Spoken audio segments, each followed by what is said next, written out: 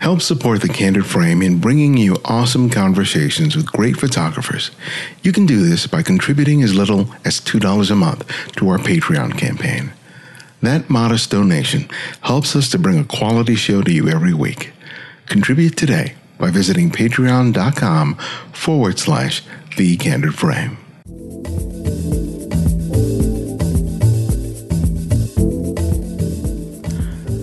This is Ibarian and this is The Candid Frame. Photographer Matt Payne did not grow up wealthy. He always had a roof over his head and food on the table, but there were times when he could see that his parents struggled financially. What his parents lacked in finances, they made up for with their love of the outdoors, which they shared with their son. They took advantage of the natural beauty that their home in Colorado had to offer. And with the aid of his stepfather, Matt had climbed his first 14,000-foot mountain by the age of 6. Those regular summer outings resulted in some wonderful memories, but it also instilled in him a deep-held respect for nature that has informed his choices as a photographer. How you're raised and the reasons that you go up into these places and into nature, I think it informs your motivation later in life. You know, I remember my parents, we would go up into the mountains all the time, and you'd see people that would carve their names into aspen trees with a knife. It'd be there forever, right? And the tree would just die, basically. As far as back as I can remember, it's like, never, ever, ever do that. And I was like, yes, Mom, like, I will never do that, right?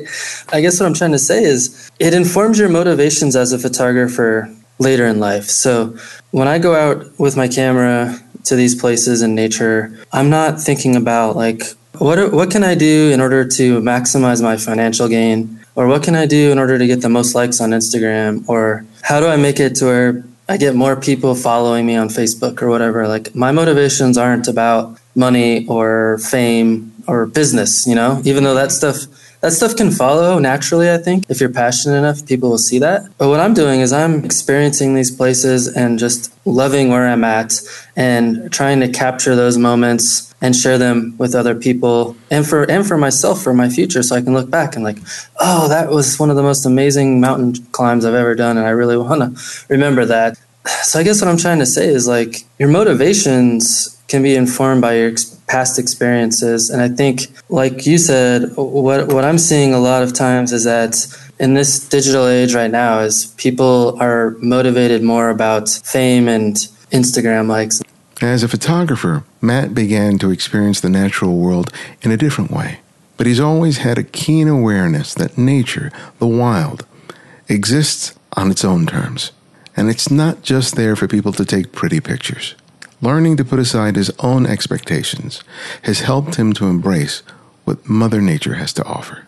Some of my best photographs have come out of situations where maybe the light wasn't as good, or, you know, the thing that you were planning on shooting didn't really materialize, but then it forces you to kind of think differently about the scene. Or, you know, what if I hiked over there and saw what was on the other side of that hillside or up on that ridge, and then you're like, oh my God, why didn't I do this to begin with? So I think if we go out into the fields and just have an open mind about what we'll find, it really does help open up the possibilities. But I think it forces you to try things that maybe it'll work, maybe it won't work. But like you said, it will help inform future images and be a better photographer in the long run. We'll talk to Matt about how becoming a father himself has impacted his photography and how his own podcast, F-Stop, Collaborate, and Listen, provides him a personal source for inspiration. And later, I'll introduce you to a new segment that revolves around shells, a little blonde girl, and dreaming the impossible. Welcome to The Candid Frame. Well, thanks for sitting down with me and chatting with me. I'm looking forward to talking with you. Yeah. I want to start talking about your beginnings, because I know that your stepdad played a real big role in you and your experience of the outdoors. And I think it's always interesting to see how people, through the relationship with their parent, whether it's their dad or their mother or stepmother or whatever the situation is, get instilled with something that they carry through the rest of their lives. That somehow that little germ of activity that's shared makes a huge difference. And I know that that's part of your story, but I really would like you to share with us, about those beginnings, not just about the activity, but the relationship, because I think that really plays a big role in terms of why you love the landscape and nature, and not just photographing nature so much. Yeah, well, I mean, I think for me, it's like, because I'm a parent also, and just listening to what you just said, it reminded me of just how much power and influence we have as adults with children. When I was growing up, my parents, especially my stepdad, really instilled a value of appreciating nature, but not just like, let's go on hikes. It was like every time we would show up to a campsite, we would spend the first 2 or 3 hours cleaning the campsite up. And we would haul away all kinds of trash that people had left behind. We would clean up fire rings that people had left. We would just make the place better than the way we found it. Mm-hmm. And when I was growing up, I was like, oh, that's fine. That makes sense. It's, we want this place to be nice for our camp experience today. But I guess I didn't really fully appreciate what it is they were instilling in me at the time. And looking back on it, it's when you have someone that you look up to every day of your life showing you how to, through their actions, mm-hmm. how to take care of a place, and how to think about a place and how to appreciate a place, it really changes your relationship with that place and with nature. So, that those values are carried by me today, and I have to thank my parents for that. And it's not just the values of wanting nature to stay pristine and doing whatever you can in order to further that cause.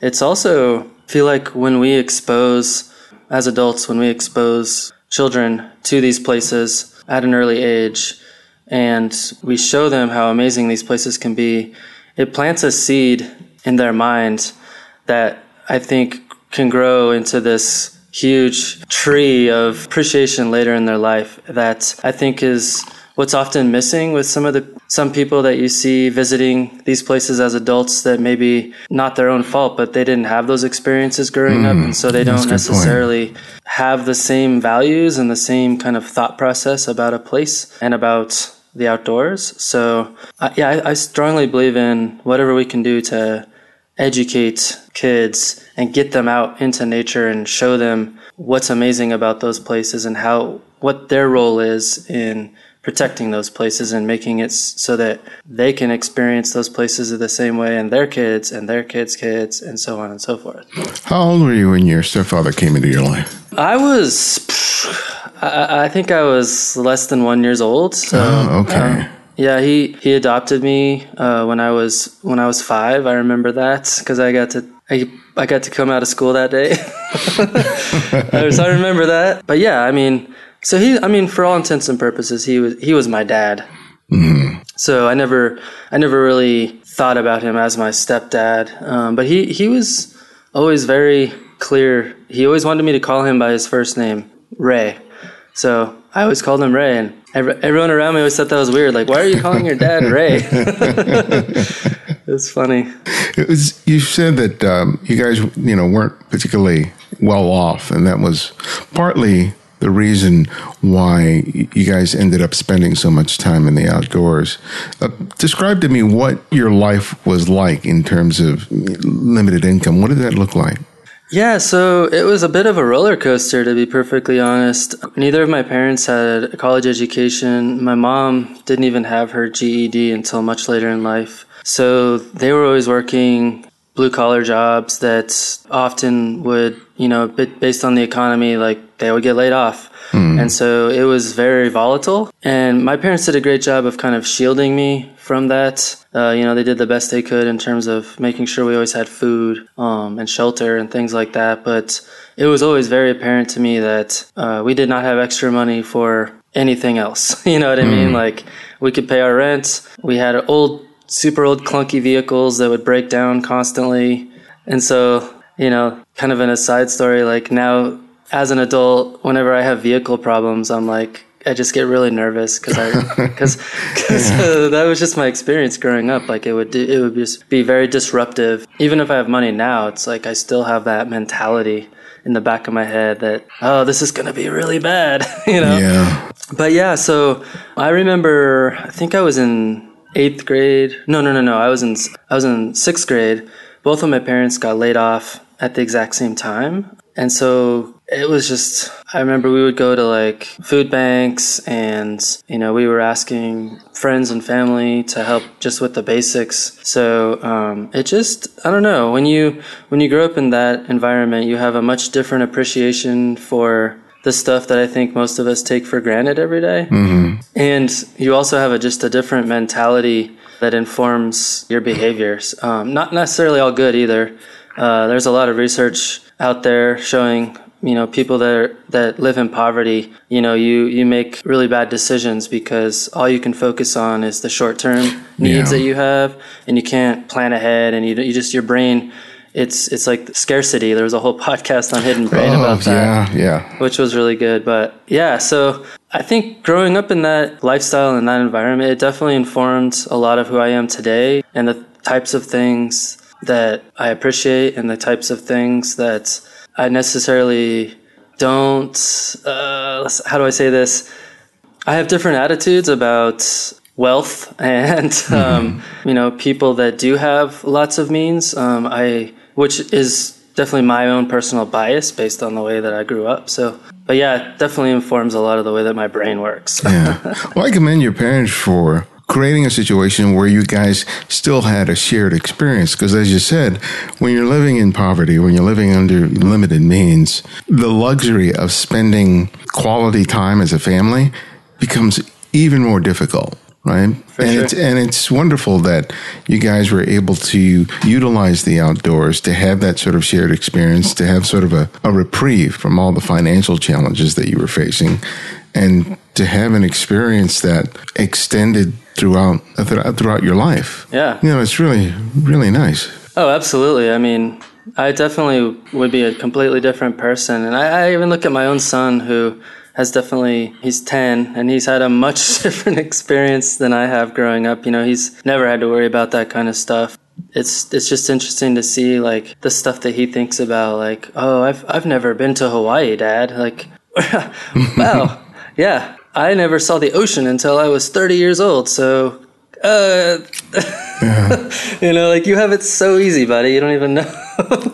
Your experiences in the outdoors weren't just these camping trips. You would go on these hikes where you're going pretty high altitudes and sort of navigating these peaks, which I think is really interesting, especially I wonder even as a young kid whether I would have wanted to or could have done, some of the things that you did. That seems to have been a real big part of your experience. Why were those important? And if you could explain it a little better than I did, what you did and why it was so important. Well, I mean, we're very fortunate in Colorado that a lot of the mountains that are in Colorado are pretty accessible by road in terms of, you can get to a trailhead that is at 10, 11,000 feet by car, which is great. In some ways, it's bad in others that we could talk about later, but in terms of the masses of people that go to those places because of that ease of access. Mm-hmm. But I mean, essentially, you're camping 9,000, 10,000 feet and then hiking up to 13,000, 14,000 feet.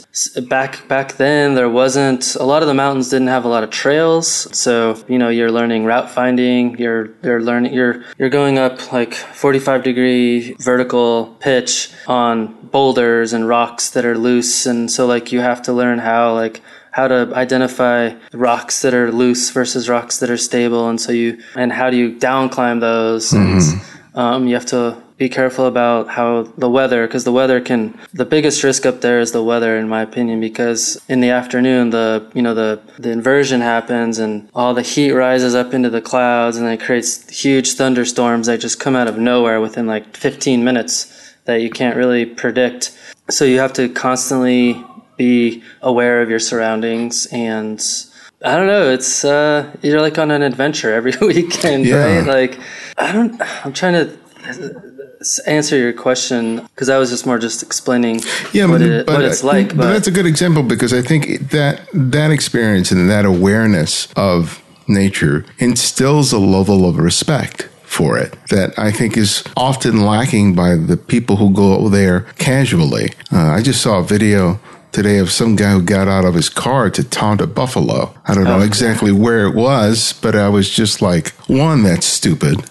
Two, it's totally stressful and for the animal itself. Granted, there are a bunch of cars on the road that the buffalo was trying to sort of navigate, but there's this sort of disrespect, obliviousness to nature and its potential to not only harm us, but for us to do harm to it. And I think that as much as people say that they love nature, I think that there's a certain level of obliviousness and disrespect that happens far too often, especially in the Instagram age, where all people are concerned about is getting a snapshot and don't care about anything else. So I think, go ahead. It's it's as you're saying that, I'm thinking, your how you're raised and the reasons that you go up into these places and into nature.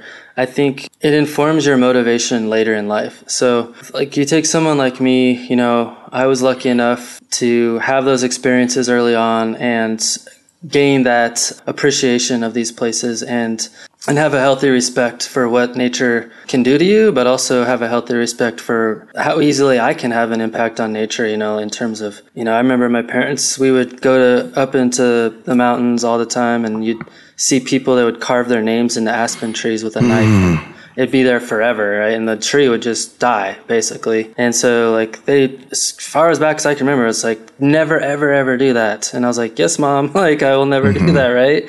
But I guess what I'm trying to say is, it informs your motivations as a photographer later in life. So, when I go out with my camera to these places in nature, I'm not thinking about, what can I do in order to maximize my financial gain? Or what can I do in order to get the most likes on Instagram? Or how do I make it to where I get more people following me on Facebook or whatever? My motivations aren't about money or fame or or business, even though that stuff can follow naturally. I think if you're passionate enough, people will see that. But what I'm doing is I'm just there, I'm experiencing these places and just loving where I'm at and trying to capture those moments and share them with other people and for myself, for my future, so I can look back and that was one of the most amazing mountain climbs I've ever done, and I really want to remember that. And so I guess what I'm trying to say is your motivations can be informed by your past experiences. And I think, like you said, what I'm seeing a lot of times is that in this digital age right now is people are motivated more about fame and Instagram likes and things. And not everyone, obviously. I mean, right. I'm overly generalizing for sure, but I've actually put a lot of thought into this particular challenge because, it doesn't do us any good to just go out there and tell people you're taking photos for the wrong reasons. Who am I to say why you should be taking pictures and what motivates you as an artist? That's just not right, in my opinion. But what I can do is I can help people maybe slow down and do some introspection into why are you taking photos? What purpose do these photographs have? What is driving your behavior right now? Is it that you want people to thumb up your video on YouTube or on Facebook or is it because you want to share your personal experience with nature, with others, and with yourself? So I think my advice for people would be, slow down and think about why are you doing this? Is a good reason? Yeah. You said initially that you picked up a camera because you wanted to document your hikes and your treks. When did you start thinking of more than just a documentary practice and think about it as a more creative outlet? I think at one point in time, I was, I remember I was on this backpacking trip with the camera that I had that I really couldn't shoot RAW. But I'd read a little bit about what RAW could do.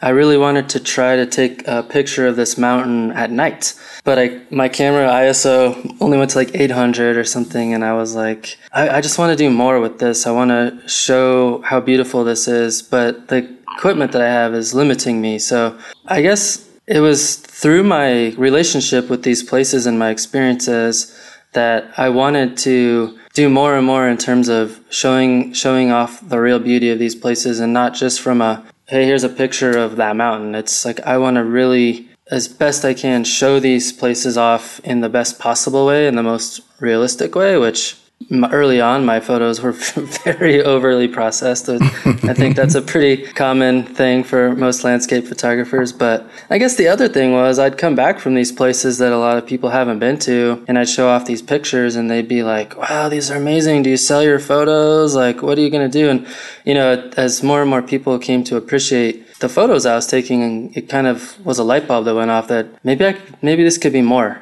for me. You know, maybe it's not just about documenting my trips. Maybe it could be more of a deeper expression of my relationship with these places. And were you already aware of the other landscape photographers, not just the current ones, but from the ones in the past that had already produced a body of work, or did that come as a result of you beginning your forays into producing images yourself? Yeah, it's funny.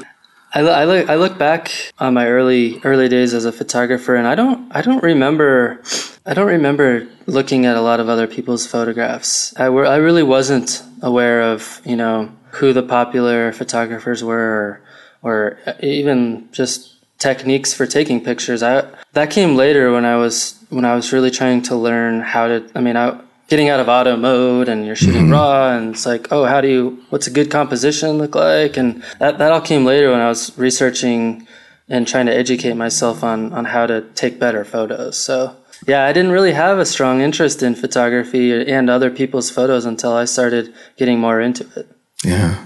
What do you think was one of the more difficult things to learn? Was there a particular aspect of landscape photography that was a big catalyst for you taking it from one level to another level? Can you point to a particular element, whether it was in the creation of the images or in post-processing that was that for you? Yeah, I'd say it's probably a combination of three different things. The first was, learning the exposure triangle and understanding the relationship between aperture and ISO and shutter speed, and getting out of auto and shooting in manual. And then also shooting in RAW and learning what tools were available in order to manipulate the RAW file, in order to accentuate certain aspects of the image that you wanted to bring out or to show to other people. And then I guess thirdly was I had a insatiable appetite to consume other people's images, and I would spend a lot of time, I remember, looking at other people's images that I really liked and then asking myself, how did they do that? Which then forced me to experiment and try to do things to emulate what I saw in other people's images that I liked. So it's kind of a combination of those three things. Yeah. One of the things that I came to really appreciate about outdoor landscape photography was not only the attention that these photographers would put into the quality of the light, but the determination and the persistence they had to have when they would hike into a location that wasn't just a couple of footsteps away from their car and face the possibility that all those things wouldn't come together. I mean, for me, I would be like, wow, that is a degree of patience and persistence that I don't know I would always have, but it has to be an important part of being a nature photographer. For sure. Talk to me about developing that kind of sensibility, and how do you sort of optimize your circumstances so that when you do go out and you go hiking and you go to a location that may require you hours to get to, that it pays off, even though there's really no guarantee that it will. Yeah, it's I would say it's a meticulous exercise in planning and expectation management. I can remember early on and when I first had my first DSLR and when I finally got a full frame camera and I was really getting serious into it, and I was doing a lot of trips to relatively iconic locations close-ish to where I lived, and you had this kind of pre-planned vision of, I'm going to capture this amazing sunrise at Garden of the Gods or at this location or that location, or I'm going to go to this place. And like, you have all these pre-visualized notions of what it is you're going to photograph and see. And then you get there and like 75-80% of the time that stuff doesn't happen. All right. Mm-hmm. So I can remember several times where I was incredibly discouraged as a photographer and almost gave up because it was just, and I made the mistake of looking at what other people were doing all the time, like, which I think can be a very dangerous thing as an artist, is to spend a lot of time worrying about what others are doing. Mm-hmm. So I would be looking at other people's images like, gosh, you always get the greatest light, right? Like, how the hell do you do that? And then you're like, oh, it's because they don't have a full-time job and they don't have kids and they don't have a family. And like, you just start having all of this negative self-talk about like, well, that they can do that because they have way more time than I do. And, and they're just luckier than I am, right? But really, where I've come to grow as an artist over the last couple of years is when I go out on these trips now, I don't have any expectations of what I'm going to bring back. And I'm much, much more open to finding scenes or finding shots that may not be in good lights, or maybe it's an abstract of a pine cone on the ground, or maybe it's a particular way that a tree is shaped or something like that. Like, I'm much more open to finding images that speak to me instead of seeking out a very specific composition that I saw someone else take and then being super disappointed because the light wasn't right. So I think it's really helped me a lot in terms of enjoying landscape photography, but also just it takes you to different places as an artist that it opens up your creative side and it forces you to just see things differently. And the cool thing is you can take photos when the light isn't good, and that's fun, right? Like, that's why we're doing this, is it's supposed to be fun. So I think if people just had very low expectations of what it is they're actually going to take a picture of, it will go a long way in terms of keeping you open-minded, but also keeping you sane. I have the exact same approach when it comes to street photography. Yeah. I want to go out there, and sometimes the light is just not there. And it's like, well, I'm here. What am I going to do? And it used to be I would come home just pissed. Oh, the light sucked. I didn't get what I thought I was going to get, and it was all a wash. And I was actually writing something this morning, and I talked about this whole idea that there are never really any bad photographs, because even with the bad photographs, I'm learning something. And right. It's the practice of going out there and making pictures. And even though the great majority of them don't work, those photographs end up informing how I see and how I photograph. So their value may not be immediately seen when I blow up that image on the computer screen.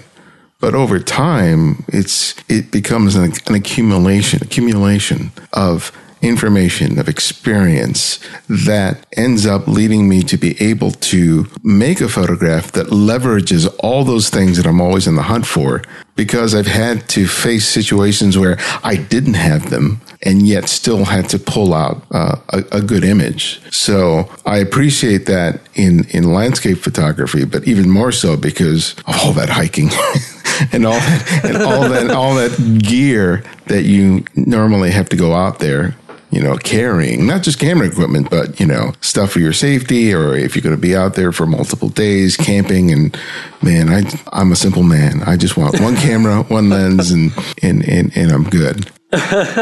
Yeah, what's funny, I don't know about you though, but some of my best photographs have come out of situations where maybe the light wasn't as good, or you didn't have or the thing that you were planning on shooting didn't really materialize, but then it forces you to kind of think differently about the scene, or what if I hiked over there and saw what was on the other side of that hillside or up on that ridge, and then you're like, oh my God, why didn't I do this to begin with? So I think if we go out into the fields and just have an open mind about what we'll find, it really does help open up the possibilities. But I think it forces you to try things that maybe it'll work, maybe it won't work. But like you said, it will help inform future images and be a better photographer in the long run. You mentioned, being married and having a son. And I think when you're young and single, getting up and going out and making photographs is no problem. You can go anytime as long as you got gas money and you got film or enough charged batteries, you go to it and make photographs. But you get married, you have kids, maybe multiple kids, throw in a dog, and it becomes all the more difficult to do all that stuff. And a lot of people end up using that as an excuse for not creating those kinds of pictures, right? Absolutely. But you've managed to do that because you're not working full time as a professional landscape photographer, but you nevertheless, I see your body of work. You've been pretty consistent in terms of producing a good amount of work that's really quality, top-notch stuff. So what have been some of the more personal things that you had to learn to do in order to maintain your passion and the time for your photography? Yeah, so gosh, well, it's become even more difficult now that I do a weekly podcast, as you're probably equally as challenged there as well. But I think I'm going to go way back in time here, and I was actually really influenced and got a lot out of an episode of your podcast, probably 2011 with Jay and Verena Patel. Oh, yeah. Huh. And I remember I was sitting by the pool in Kauai, I think, listening to that, or I think that's where I was. Okay. And I remember you asked a similar question of them, and what they said was really formative to me at the time and still is today.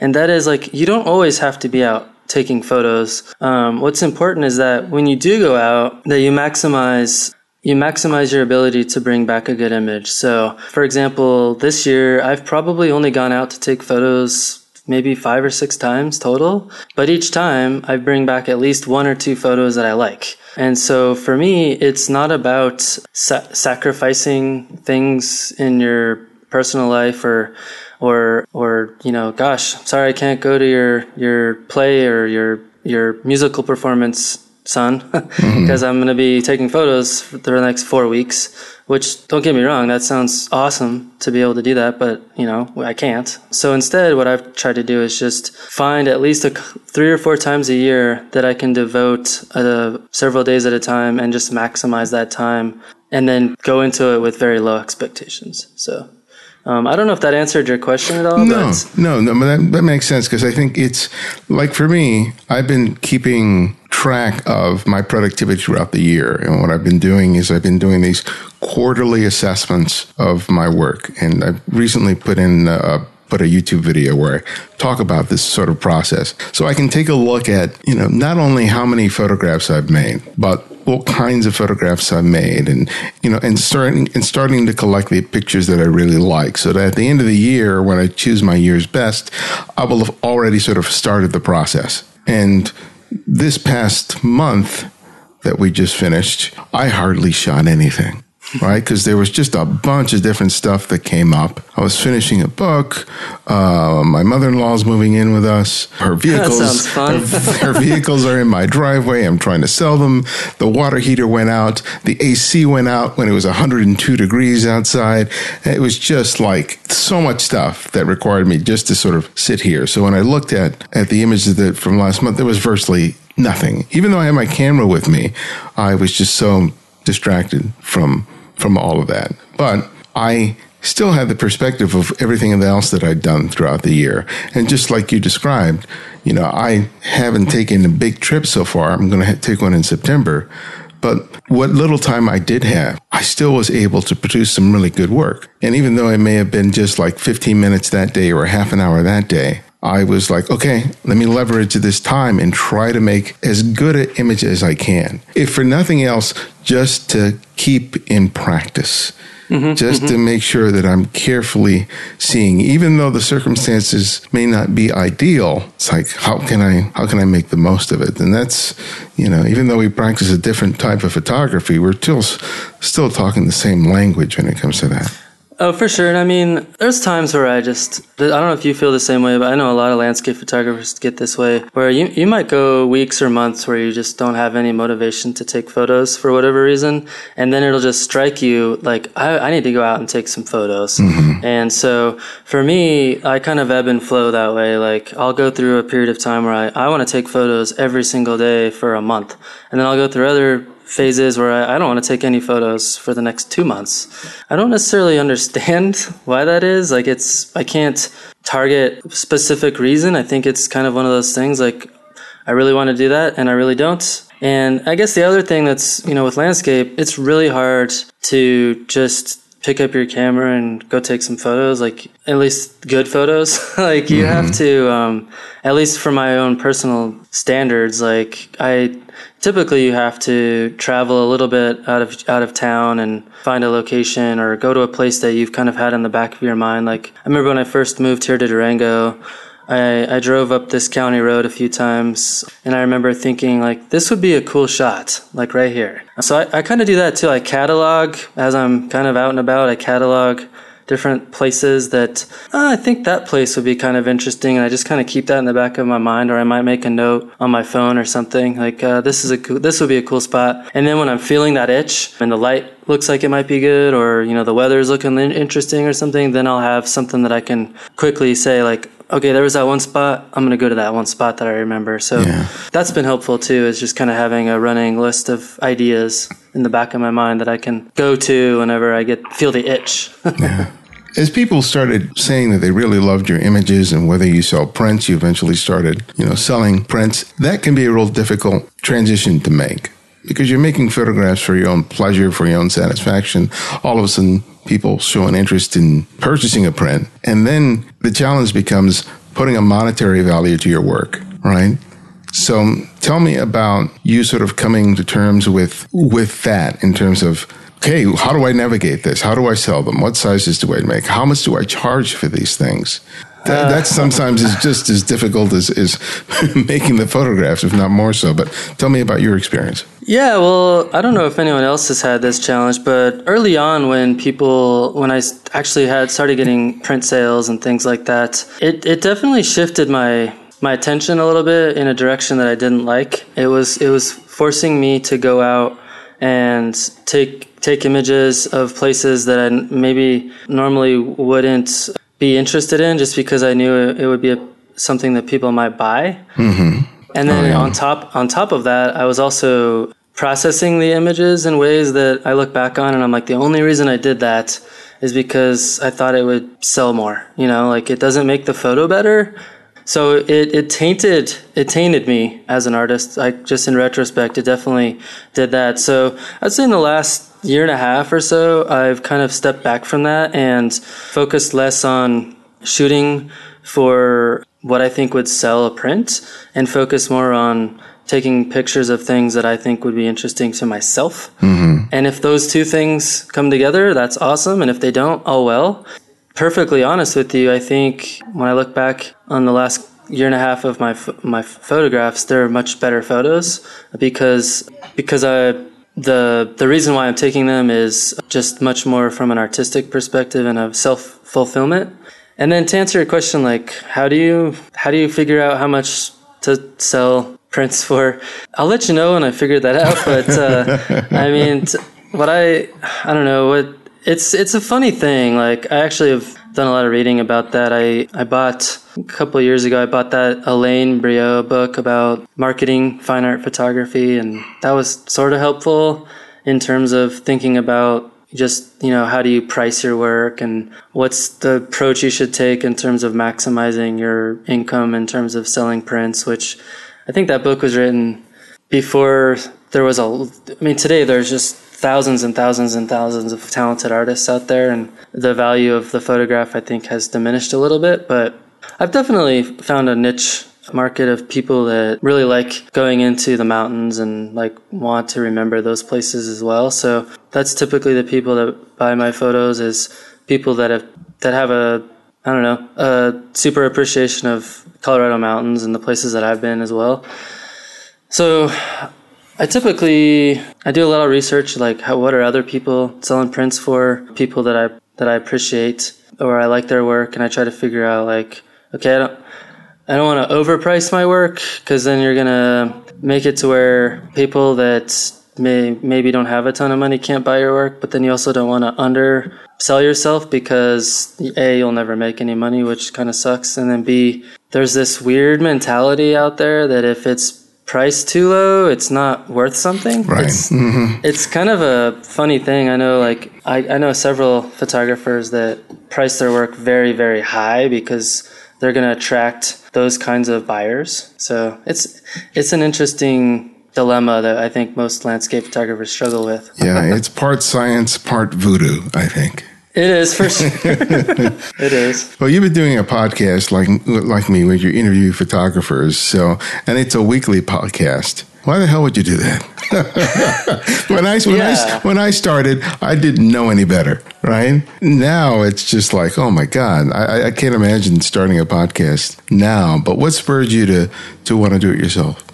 Well, so when I originally started the podcast, I didn't set any goals in terms of how many I would put out a week or a month or a year. And I also didn't set any financial goals for the podcast at all. It was just it was like a passion project, and it still is. But I would say back in January, I got laid off from my job, and I kind of was trying to figure out, like, maybe this podcast and photography can be more of my main income. So that's at that time is when I said, okay, I want to produce a podcast a week. I want to produce extra content on Patreon so that people that really appreciate the podcast can, kind of like the Amanda Palmer model, like, and I know you also have a Patreon as well, but if people like your stuff, they're going to pay you for it. Like, if all you have to do is ask, right? And for the most part, that's worked out pretty well.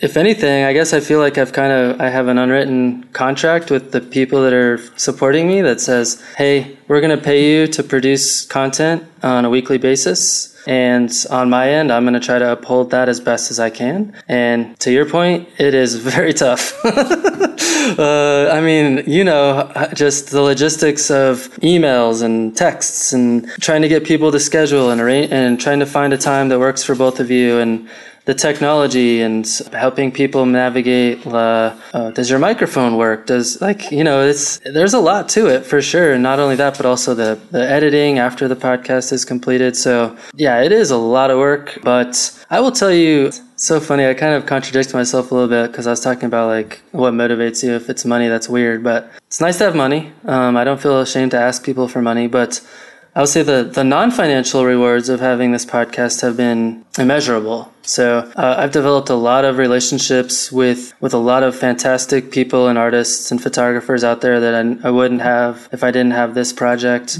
I think it's opened up some dialogue about some topics that are near and dear to my heart and my mind that I think is benefiting the landscape community. So I don't know. I want to keep that going because I get a lot of, I'd say 90% of the feedback I get is positive, which is cool. So I want to keep that going. And it's not for myself, but it's bigger than just me. Yeah. You mentioned getting laid off, and I can imagine that considering how you came up, you mentioned both of your parents at one point getting laid off simultaneously, that you yourself getting laid off could be a big trigger for a lot of fear, a lot of financial insecurity. But how helpful was it that you had a passion that you were invested in? How did that help in terms of contending with not only the circumstances of being laid off, but also whatever feelings that might bring up? I mean, it definitely helped in terms of having something I could even contemplate focusing my energy into, in terms of allaying some of those fears and insecurities that you're describing, because those absolutely happened. I mean, there is no way that my wife could have supported us on just her income. I mean, we had just bought a house. It was just really bad timing.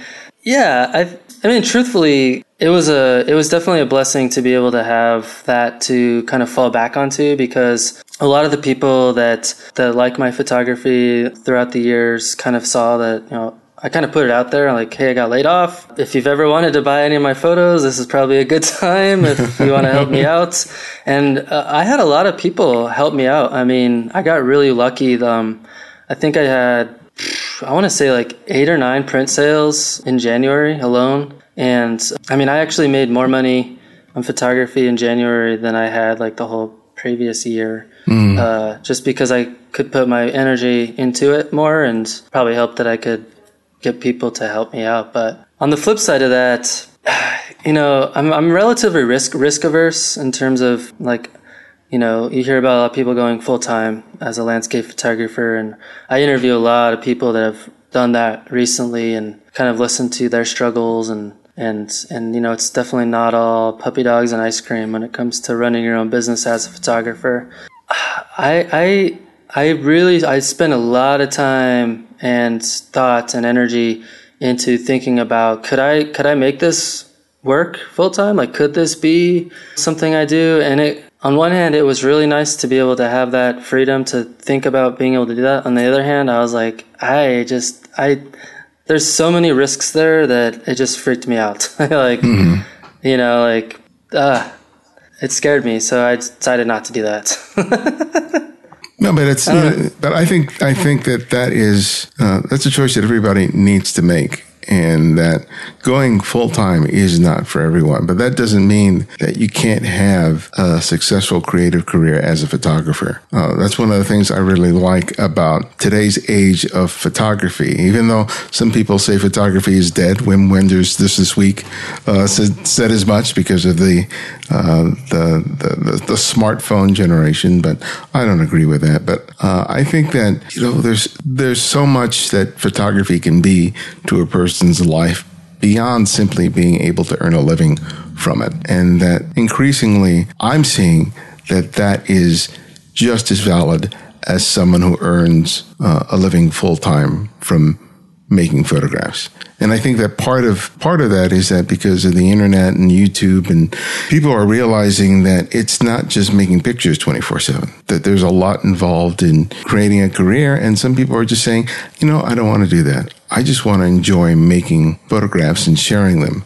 There's no shame in that, No, not at all. I mean, and to your point, I've spoken with a lot of photographers that, landscape photography, or I mean, really any form of photography this could apply to, but it means a lot more to them. It has nothing to do with money. It's like they've had depression, maybe they've had social anxiety, maybe they've had health issues. Like, photography can help people overcome all kinds of trials and tribulations in their life. And I think that's really exciting to know that people can do that photography can be that vehicle for people to enhance their life. And, that's why I get into all these debates online about post-processing and all this stuff. And at the end of the day, I do feel like, if photography and creating art, whether that art is something that we agree looks good or not, or whatever, if that has a secondary purpose or even a primary purpose for that person in terms of overcoming something in their life, then who cares, right? Like, yeah. More power to them to be able to do that. I think we have to keep that in the back of our minds all the time. Like, we don't necessarily know why someone is taking photos or why they're processing in a certain way. Like, yeah. Yeah, as long as they're doing what they love, man, life is too short not to.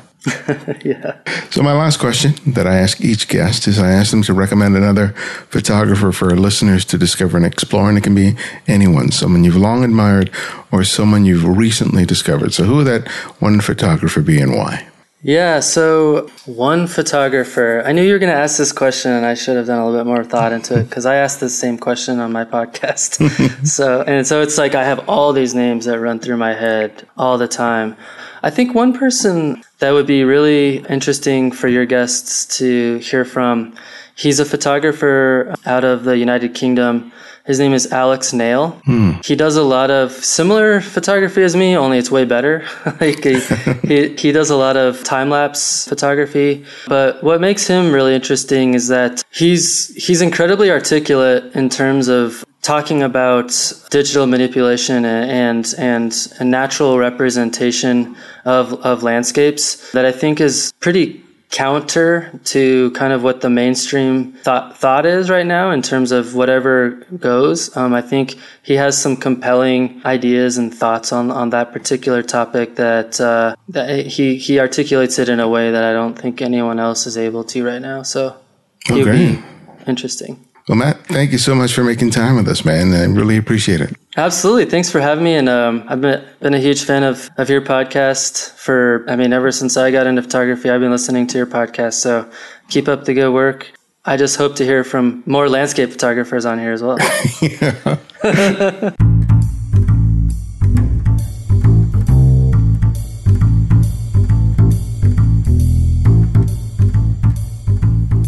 Past episodes, where I've shared some of my personal journey and thoughts, have received some of the bigger responses from listeners.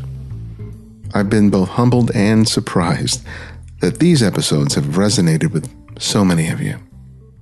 And though I still want the Candid Frame to be more about my guest than about me, I thought I'd add an occasional new segment where I offer you observations, reviews, and commentary, not just about photography, but anything that I find interesting, inspirational, or just downright fun. We call it The Last Frame. I recently received a copy of Dotun Sagai's new book, Venice Beach, The Last Days of a Bohemian Paradise. It's a beautiful book that captures a unique and very special part of Los Angeles. As I flipped through those pages, I was reminded not only of the photographic richness that's there, but how this small stretch of beachfront has for decades brought together people who would otherwise never cross paths. Venice is a special kind of people magnet that draws every kind of person imaginable. It's a complex mix of race, ethnicity, age, and culture. If Los Angeles is a segregated and compartmentalized city, Venice Beach, at least in my lifetime, is the antithesis of that. It was one of the things that fascinated me as a kid when my family and I would travel there.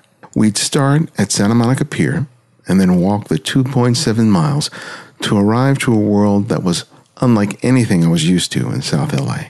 I was enamored not only by the rich diversity of people, but especially all those characters, the bodybuilders, the roller skaters, the street performers, and of course, the impossibly beautiful men and women who walked past, wearing virtually nothing. But Venice was more than just a source of amusement or recreation for me. It offered times when my family would be out, doing something together. There had been plenty of that when we were younger, but as time passed and my parents' relationship became more and more strained, such moments became few and far between. Instead, my brothers and I would find our own diversions, our own distractions, which, at least for me, led to a lot of isolation.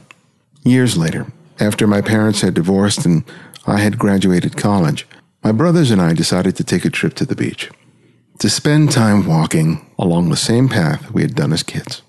It had been years since we had done anything together, and though we never verbalized it to each other, I think each of us wanted a moment where we could be together as a family again. As we walked down the path, I noticed to my right a young blonde girl around 6 or 7, sitting at a collapsible card table, appearing to be selling something. There were a few people around her, looking at whatever she had to sell. I looked at the sign, which read, "Shells for sale." I kept walking, and then I thought, wait a second. This girl is selling seashells at the beach. There had to be a story there, and so I approached her and asked her what she was doing. She explained that she was selling shells just like the sign said. But I asked her, why would I want to buy a shell from you if I could pick up one for free just a few yards away? She explained that these shells were not from here, but from back east, where she and her family had been vacationing. I then asked her how much money she had made, and she told me over $30. I was impressed. I told her that I'd buy one, but only if I could also make her photograph. She agreed, and I got a shell, and she got another $1. I spotted a man who I assumed was her father sitting in a lawn chair beneath the shade of a tree, and I asked him to flesh out the story for me. And as she had told me, she began picking up shells while on their trip. And she told her father that when they got home, she intended to sell these shells at the beach. He had no idea where she had gotten the idea from. But as she gathered more and more shells, he could see that she was pretty serious about this. I think that he expected that she would forget about it when they got home, because it was weeks after they had returned before she eventually set up her table. Though he didn't say as much, I suspected that he hoped that she would forget about it. Because how crazy is that? If anyone told you that they were going to start a business selling shells at the beach, imagine what you'd think. The idea is laughable. It's idiotic. There's no way that something as stupid as that could work.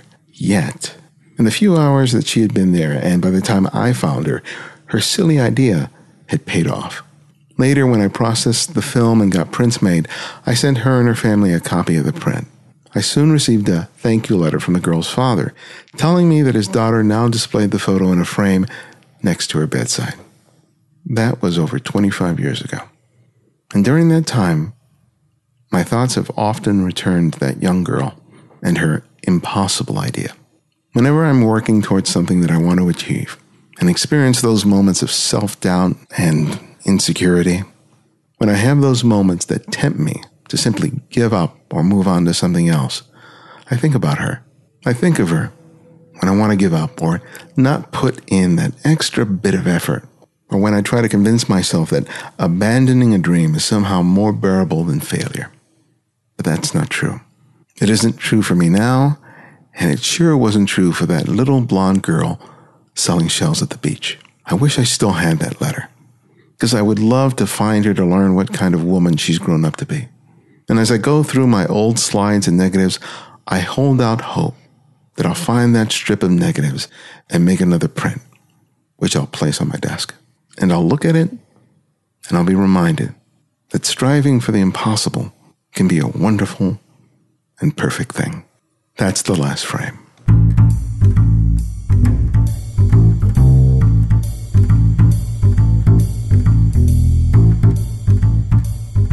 Thanks to Matt for spending time with us.